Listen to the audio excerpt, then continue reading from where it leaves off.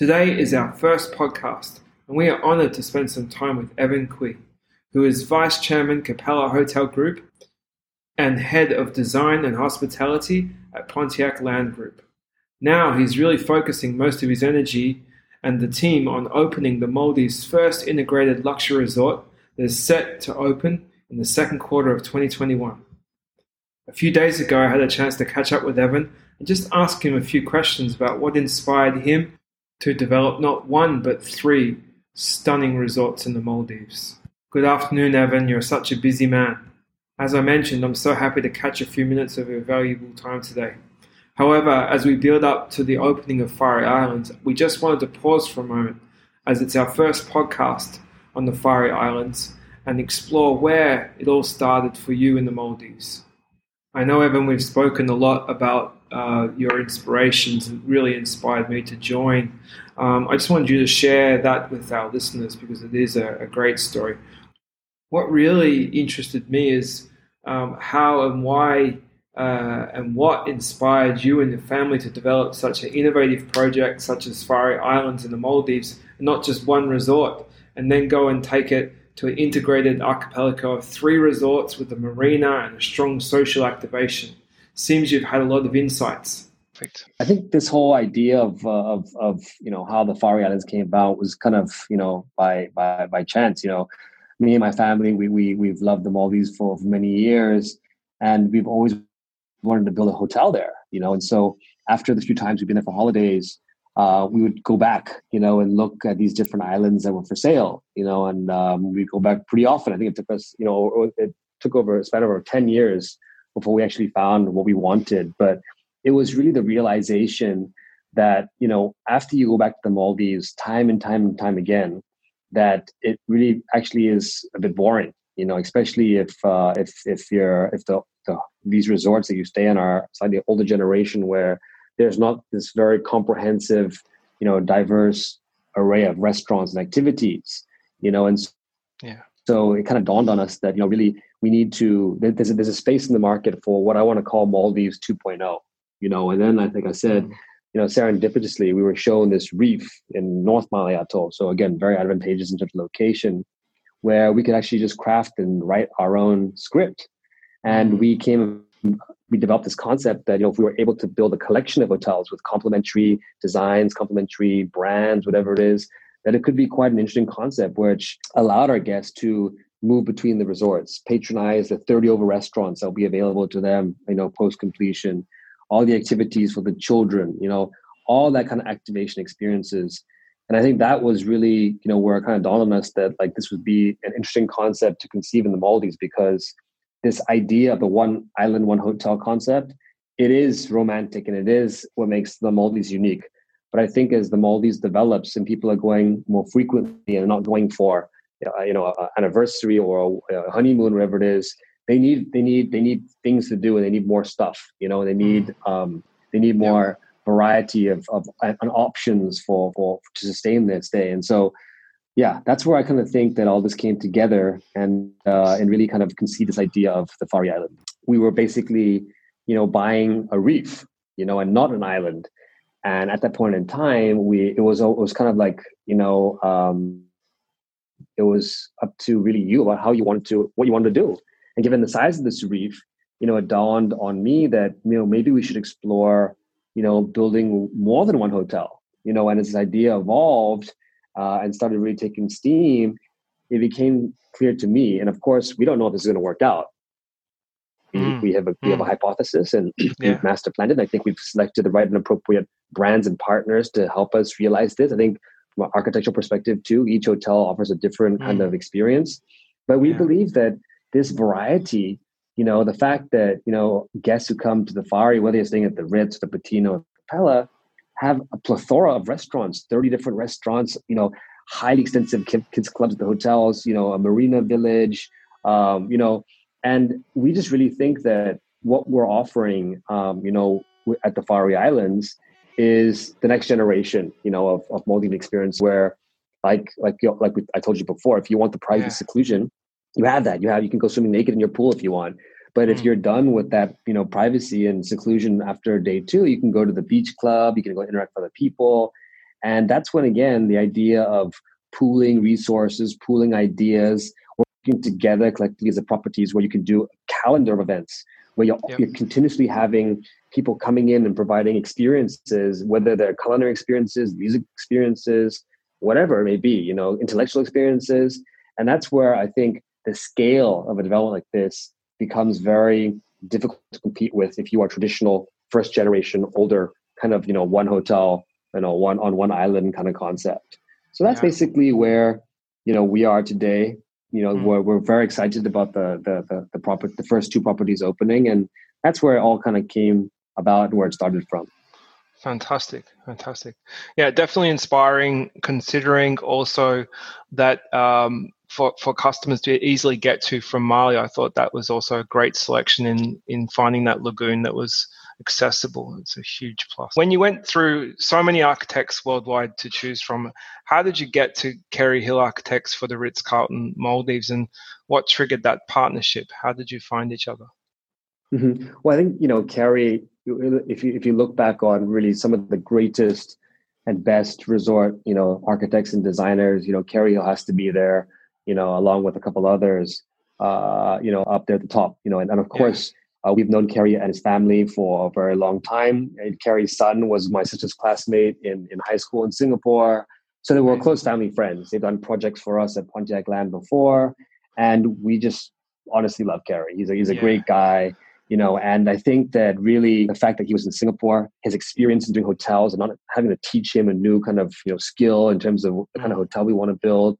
And more importantly, his aesthetic, it really fitted what we wanted. We wanted to move away from this whole, barefoot luxury, like, wooden floors creaking and alang-alang roofs and, looking out the window panels and seeing gaps between the stuff. Those days are gone. Those days are gone. And if you want that, you can go stay somewhere else. But I think that what we tried to bring was this beautiful, not minimal, pared back, elegant, timeless kind of aesthetic that Kerry brings, the simplicity. Yeah. He brings the design to the Maldives.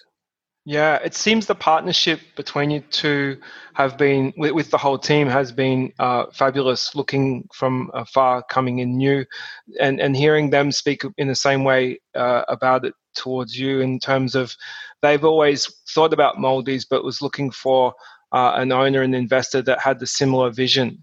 And it seems that the two have definitely collided. They were also speaking about the architectural integrity and the approach that you've taken. So it seems that you've definitely married well.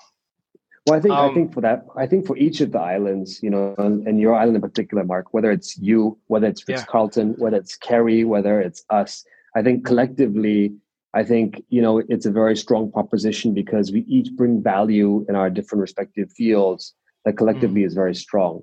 One thing I must, caution, you with, Kerry's design is very pure and simple and clean, right? But if you don't have the execution ability to deliver that kind of quality and construction, his design doesn't look good. And if worse still, it'll fall apart. You can see every single defect because it's so clean, So it was very critical that we understood the value of Kerry's design, but of course, understanding too that and ensuring that we could actually build it in the middle of nowhere in the Maldives. Right. Very important, very important. And you've paid a lot of attention to that, I've noticed, in choosing the who was constructing it, and also the careful selection over a few years of all of the different types of wood and approaches, and even so far as going to build a villa in Singapore, which I was lucky to visit 2 years sort of before we even got to constructing the island. I thought that was incredible, the work that you've gone to do that. Yeah, thank you. I mean, I think, we as a family appreciate architecture and design and quality. And, we don't do a lot of projects, but the ones that we do, we want to do them well, and we want to do them properly, So hotels, long-term investment, the quality of construction, the detailing of all that kind of stuff is critical, right? And I think it's important that you spend a lot of time and effort on the front end, on the planning, procurement, design work, before you jump in to try and go build a hotel. I'm sure you've seen many experiences where people get carried away with design or whatever it is. They don't focus on execution, and the project becomes a nightmare. Yeah, 100%. And connected to that is sustainability, which seems to be really deep in consideration during the design process and how those aspects have worked through. Was there anything that you'd like to highlight to me about, how that process went through and where we are today? Yeah, I mean, I think the FARI for me and my family and the company as a whole, I think it holds true with even the partners we've selected, be it, Ritz-Carlton and Marriott or, Capella, whatever it is that, sustainability in a place that is as beautiful as the Maldives needs to be, top on your priority list, right? And so to your point on how we wanted to actually physically deliver these villas and buildings, it was very important to approach it in a sustainable perspective. And for us, that way was definitely prefab. Prefab requires, it's using sustainable kind of farmed kind of, wood versus illegal hardwood that you may find in, traditional methodologies. It's much faster and cleaner. So you're destroying the built environment less. On top of that, you require less labor because it's like Lego. It's a part of, it's like a kit of parts versus having, 2,000, 3,000 workers there, which is unsustainable. You have to feed these people. You got to build housing for these people. They produce waste, all kinds of stuff. So, I think that the main sustainable approaches for us was really working with this prefab methodology using BIM technology to design the villas and stuff like that. Of course, solar. If you look on top of on all the villas and most of the public spaces, we have PV panels, and that, in a nutshell, drives and obviously, creates, energy during the daytime, which then basically is used to run the air conditioning, which obviously is quite in high demand in the Maldives during the daytime. Yeah. And then of course the air conditioning system then heats the water supply. So it's like this continuous cycle of heat exchange and power generation, which nothing new, No. but I think that it's important to harness the power of nature, be it solar, be it, tidal or whatever it is. And so I think for me, the big two things with regards to being sustainable, not forcing it down the throats of our guests by saying, don't wash your sheets or don't do this, don't do that. But I think from a developer's perspective, you create the most unsustainable things during the build phase. And I think for us, that was really important to really, walk the talk and deliver on that end. And I think it's definitely, doing the prefab and the solar kind of power generation. Very smart in that sense. And I think, and I like the way that it's incorporated into the luxury feeling of the property. And I think the luxury customer looks for that, but doesn't want to pay the price in terms of their experience. So I think we're definitely in the right way there. Just finally, how do you feel the Ritz-Carlton Maldives will differentiate itself and stand out from the existing luxury resorts in the Maldives?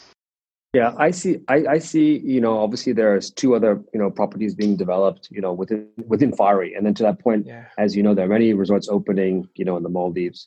But when I step back and I look at what has been designed and conceived for the Ritz, it really is like this beautiful gem, and I think that what's going to come across quite clear is not the size of the villa or bragging this about, whatever it is, it's the quality. It's going to be the quality of the materiality. It's going to be the quality of construction. It's going to be the quality of the detailing. It's going to be the quality of the sleep experience. It's going to be the quality of the service from the Ritz-Carlton ladies and gentlemen. And I think overall, just a thoughtfulness of how, the Ritz-Carlton, Maldives has been conceived in part of this destination, which I think when you add all these layers together, really differentiates it from most of the competition in the Maldives. And I think that we're excited to see it realizing soon. And I just see it as like these little gems, on the water, which is just so pristine. Definitely. I appreciate and support that one as well. Thank you very much for your time today. I'm sure our listeners will be excited to explore more about FARI Islands soon.